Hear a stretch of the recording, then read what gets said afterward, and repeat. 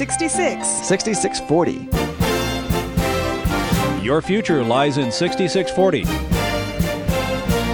66 books by 40 authors, and yet we now discover it's an integrated message system from outside our time domain.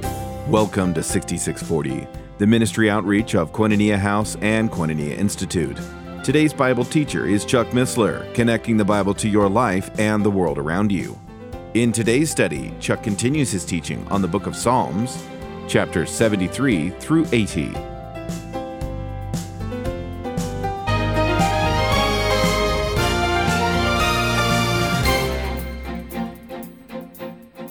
But God is the judge, he putteth down one and setteth up another.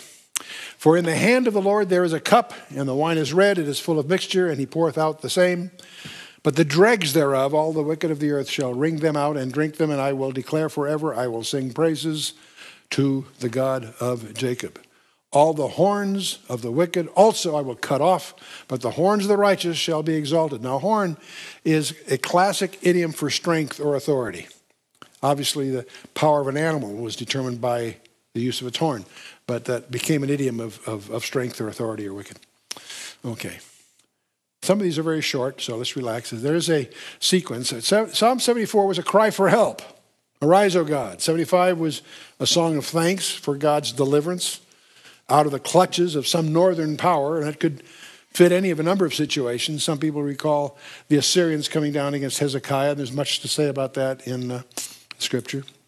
But the north was always the avenue of exposure to Jerusalem. But so they couldn't get help out of the east or the west. So the north was the trouble. Russia will come from the north in Ezekiel 38. Many people see that starting to take shape in front of us here. So we'll watch and see. So the next psalm shows the Lord Jesus reigning in his kingdom as king and priest, the true Melchizedek. See the pattern here. I think that's kind of interesting. So it may have an eschatological overtone. It may not. I'll leave that up to you. Again, to the chief musician on Neginoth, which is a stringed instrument, a psalm or song of Asaph. In Judah is God known. His name is great in Israel. And in Salem, which is the earlier ancient name for Jerusalem, Judah is God known, his name is great in Israel. That can be seen Israel can be seen as the broader term. It can also be seen as the northern kingdom versus the southern kingdom, depending. That all comes later, of course.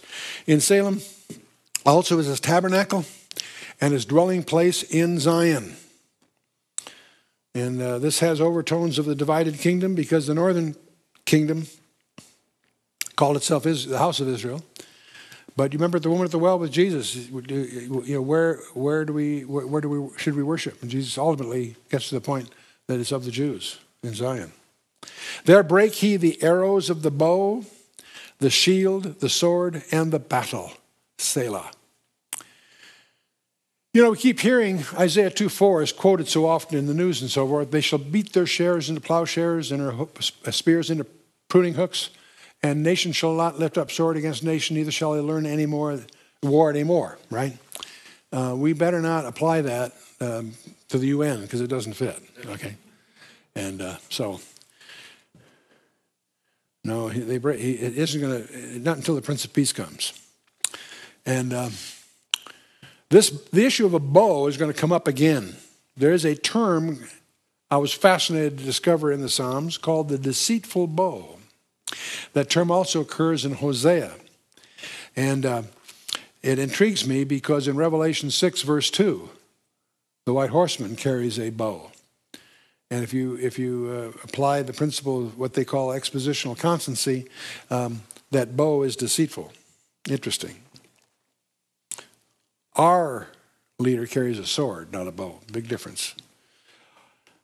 Thou art more glorious and excellent than the mountains of prey. The stout-hearted are spoiled. They have slept their sleep, and none of the men of might have found their hands. At thy rebuke, O God of Jacob, both the chariot and horse are cast into dead sleep. And the mountains of prey, that refers, of course, to Jerusalem. Jerusalem is probably been the most preyed upon city of ancient times. It has been preyed upon 27 times Has Jerusalem been invaded or taken over or whatever? And of course, verse 5 here, speaking of men of being slept and so forth, the whole world lies asleep in whose arms? The wicked one. 1 John 5:19, for those of you who want a reference on that. And thou, even thou, art to be feared, and who may stand in thy sight when once thou art angry? That's a good question. When God gets angry, watch out, huh? Thou didst cause judgment to be heard from heaven. The earth feared and was still. The God rose to judgment and to save all the meek of the earth. Selah. There's that pause again. And I'm reminded by this of Revelation 6:17, where John says, for the great day of his wrath, the wrath of the Lamb, has come. And who shall be able to stand? It's the same thought here. A.W. Tozer made a great remark in this flavor. He said, no one can know the true grace of God who hasn't first known the fear of God. I want to think about that. You know, we tend to be so comfortable in the grace of God and his mercy and the benefits he showers upon us.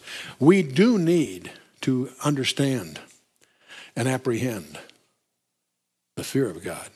That really comes first.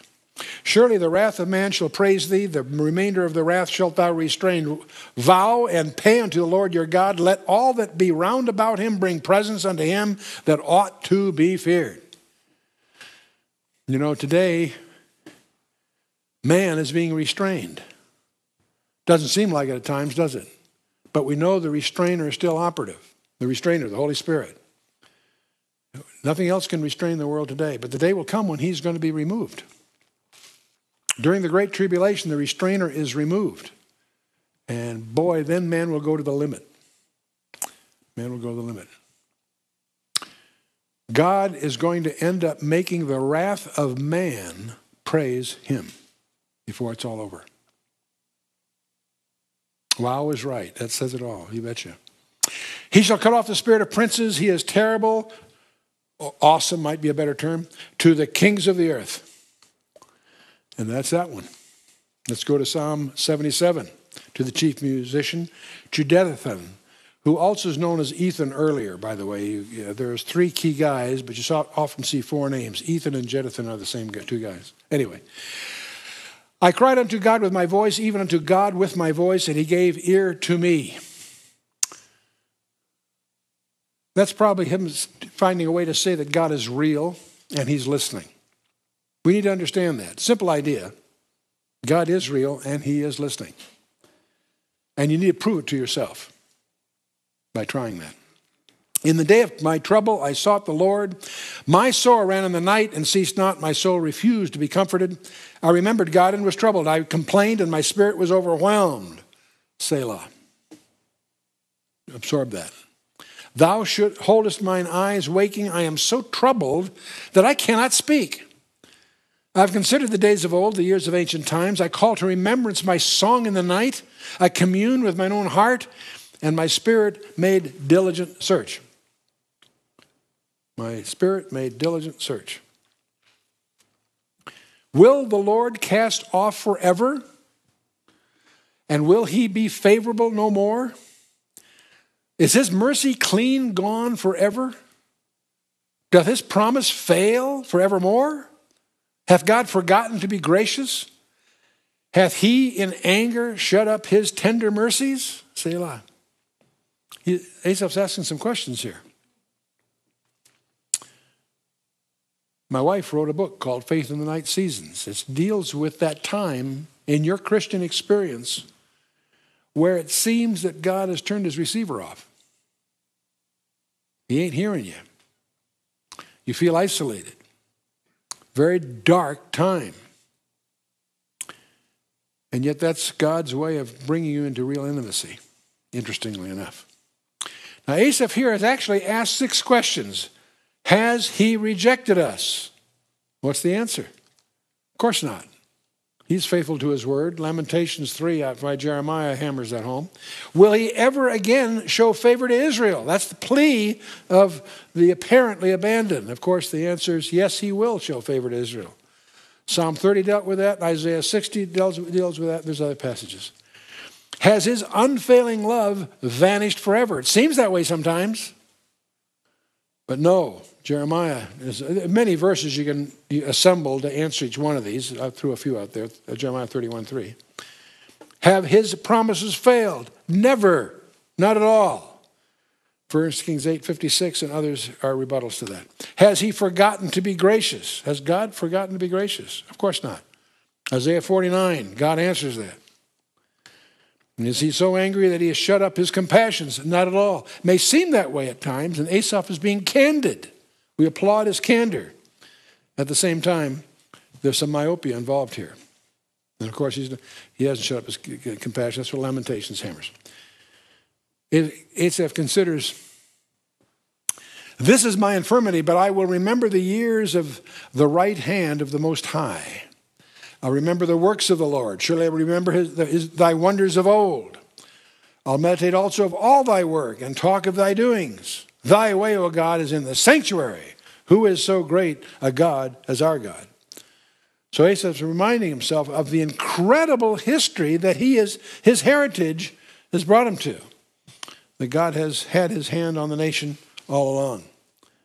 And the writer of Hebrews mentions this too. We need to do the same thing. Not forsaking the assembly of ourselves together as the manner of some is, but exhorting one another, and so much more as we see the day approaching. One of the things we need to do as we get into some of these dark, reproachful times is to assemble. That's where you get that's the strength of the fellowship. Psalmist continues, thou art God that doest wonders. Thou hast declared thy strength among the people. Thou hast with thine arm redeemed thy people, the sons of Jacob and Joseph, Selah. See again, the strength in the fellowship. We can look around this fellowship and see people that have been the beneficiary of miracles. We know God is active. That's incredible encouragement. Incredible encouragement.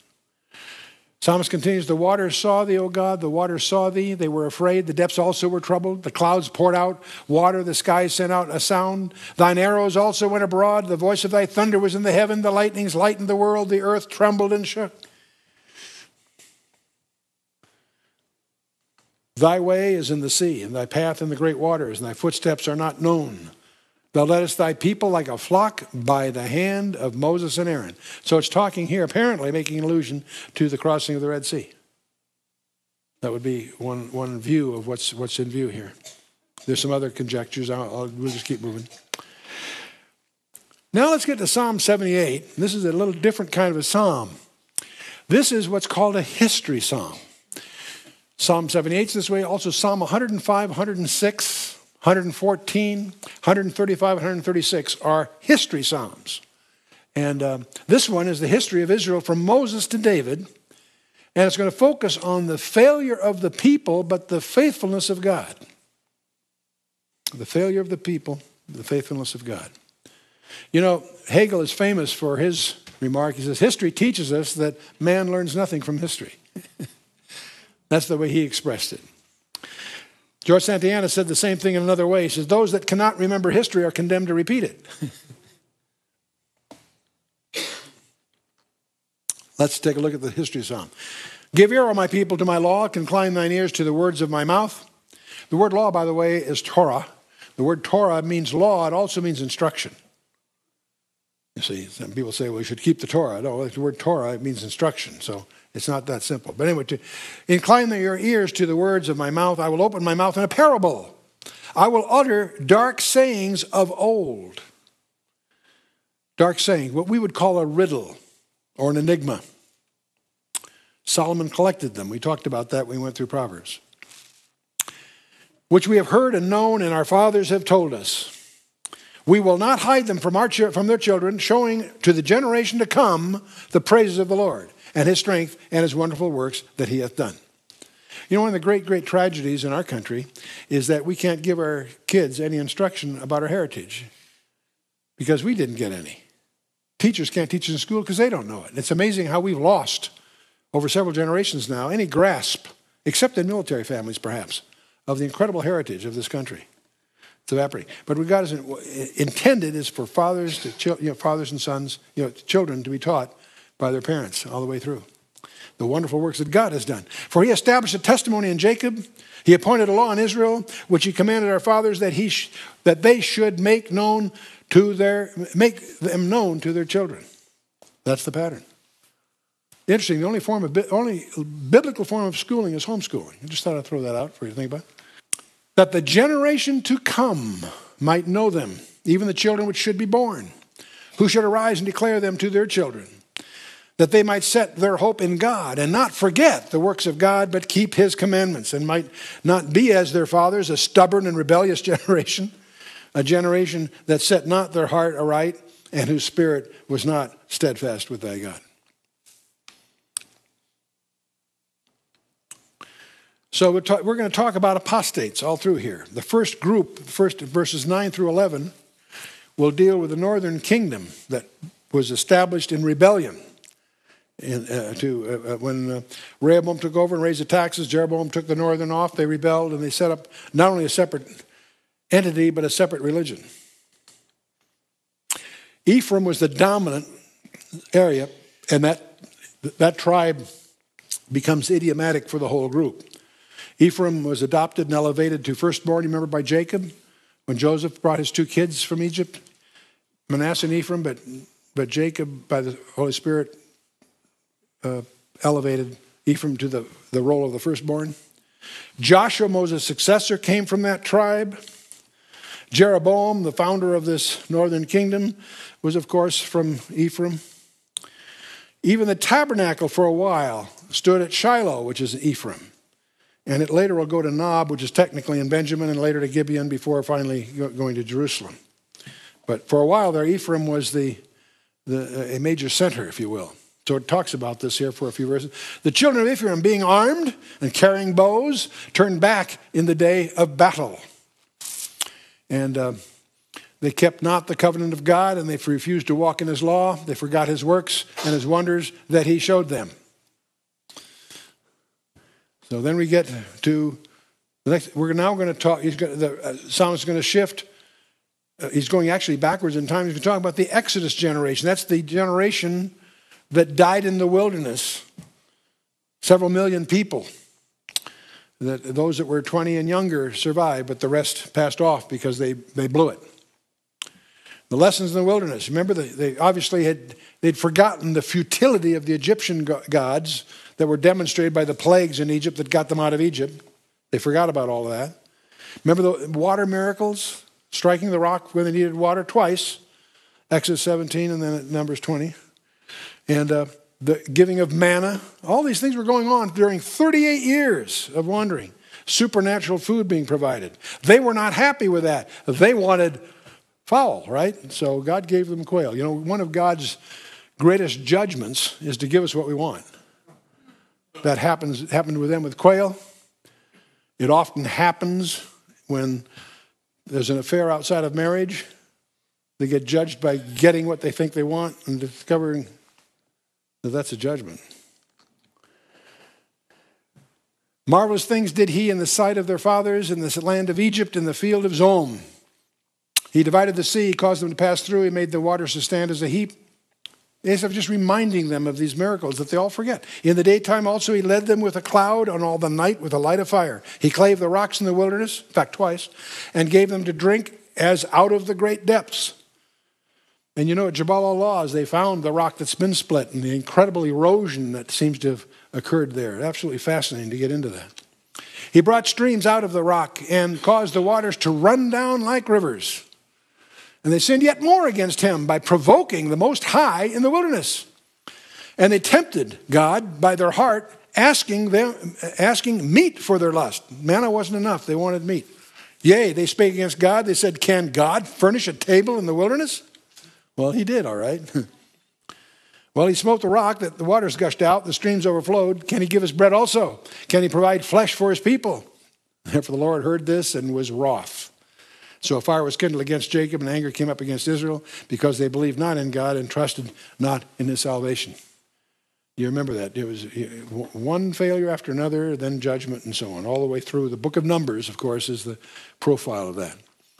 Though he had commanded the clouds from above, he opened the doors of heaven, and it rained down manna upon them to eat, and had given them of corn of heaven. Man did eat angels' food. He sent them meat to the full. He caused an east wind to blow in the heavens, and by his power he brought in the south wind. And he rained flesh upon them as dust, and feathered fowls like as the sand of the sea. And he let it fall in the midst of their camp, round about their habitations. So they did eat and were well filled, for he gave them their own desire. And they were not estranged from their lust, but while their meat was yet in their mouths, the wrath of God came upon them and slew the fattest of them and smote down the chosen men of Israel. Strange times. Strange times. For all this they sinned still, believed not for his wondrous works. Therefore their days did he consume in vanity, and their years in trouble. When he slew them, then they sought him, and they returned and inquired early after God. The word earnestly might be a better translation for early. They remembered that God was their rock, the high God, their Redeemer. Nevertheless, they did flatter him with their mouth, and they lied unto him with their tongues, for their heart was not right with him, neither were they steadfast in his covenant. But he, being full of compassion, forgave their iniquity, destroyed them not. Yea, many a time turned he his anger away and did not stir up all his wrath, for he remembered that they were but flesh, a wind that passeth away and cometh not again. So then he slips from after verse 39. He's going to go now talking about repeating the lessons of Egypt itself. How oft they provoke him in the wilderness, and they grieve him in the desert. Yea, they turned back and tempted God and limited the Holy One of Israel. They remembered not his hand, nor the day that he delivered them from the enemy, how he had wrought his signs in Egypt and his wonders in the field of Zoan, and had turned their rivers into blood and their floods that they could not drink. He sent divers sorts of flies among them, which devoured them, and frogs, which destroyed them. He gave them also increase unto the caterpillar, and their labor unto the locust. He destroyed their vines with hail, and their sycamore trees with frost. He gave up their cattle also to the hail, and the flocks to hot thunderbolts. He cast upon them the fierceness of his anger, wrath and indignation and trouble, by sending evil angels among them. He made a way to his anger. He spared not their soul from death, but gave their life over to the pestilence. Those 9 plagues, 10 if you count the death of the firstborn, but those plagues, incredible reading, Exodus 12 and following. And smote all the firstborn in Egypt, the chief of their strength, in the tabernacles of Ham. But made his own people to go forth like sheep, and guided them in the wilderness like a flock, and he led them on safely, so that they feared not, but the sea overwhelmed their enemies. I'm always amused by, they always have these people say, well, there was a wind and the river was only 3 foot deep. That's how they got across. That sets the stage for even a bigger miracle, to have the whole Egyptian army drown in 3 feet of water. That's it. And the psalmist turns to the time of the judges, the 3rd generation in Canaan that turned idols. After Joshua, they did a pretty good job, but it was the generation after that. So the 2nd generation didn't do bad. 3rd generation, book of Judges, blew it. He brought them to the border of his sanctuary, even to this mountain, which his right hand had purchased.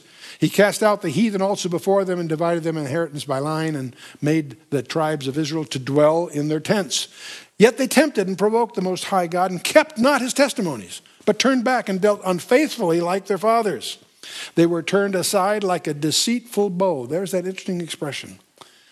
Deceitful bow. Occurs in Hosea 7, verse 16, and Revelation 6, verse 2. That might give us some clues as to why does the white horseman in Revelation 6 been carrying a bow. Anyway, for they provoked him to anger with their high places, moved him to jealousy with their graven images. When God heard this, he was wroth and greatly abhorred Israel, so that he forsook the tabernacle of Shiloh, the tent which had been placed among men. He delivered his strength unto captivity, and his glory to the enemy's hand. The book of Judges records 7 different nations that invaded Israel, and God raises up judges when they repent, and then when people will turn to him. There was just a continual sequence of failures. He gave his people over also unto the sword and was wroth with his inheritance. The fire consumed their young men, and their maidens were not given to marriage. Their priests fell by the sword, and their widows made no lamentation. Then the Lord awaked as one out of a sleep, and like a mighty man that shouteth by reason of wine. He's using that metaphorically, as if he woke up and got at it. He smote his enemies in the hinder parts. I love that. We have a different way of saying it today, but I won't go there. And put them to a perpetual reproach. Moreover, he refused the tabernacle of Joseph and chose not the tribe of Ephraim. See, that's a rejection of the northern kingdom. But chose the tribe of Judah, the Mount Zion, which he loved. And he built a sanctuary like high palaces, like the earth, which he hath established forever. He chose David also his servant, and took him from the sheepfolds. And following the ewes great with the young, he brought him to feed Jacob his people and Israel his inheritance. So he fed them according to the integrity of his heart and guided them by the skillfulness of his hands. And that's it.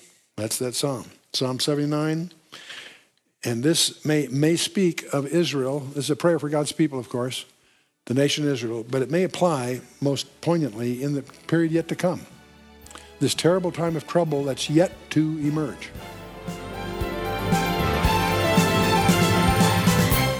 You've been listening to 6640, the ministry outreach of Koinonia House and Koinonia Institute. Today's Bible teacher was Chuck Missler, teaching through the book of Psalms. For a complete listing of resources available, please visit khouse.org. Or you can call us on 1-800-KHOUSE-1. To learn more about Koinonia Institute, visit koinoniainstitute.org. Thank you for listening to 6640 and for your continued prayerful support of this ministry. Until next time, as we continue this series, may God bless you with the knowledge of His Son, Jesus Christ, as you study His Word.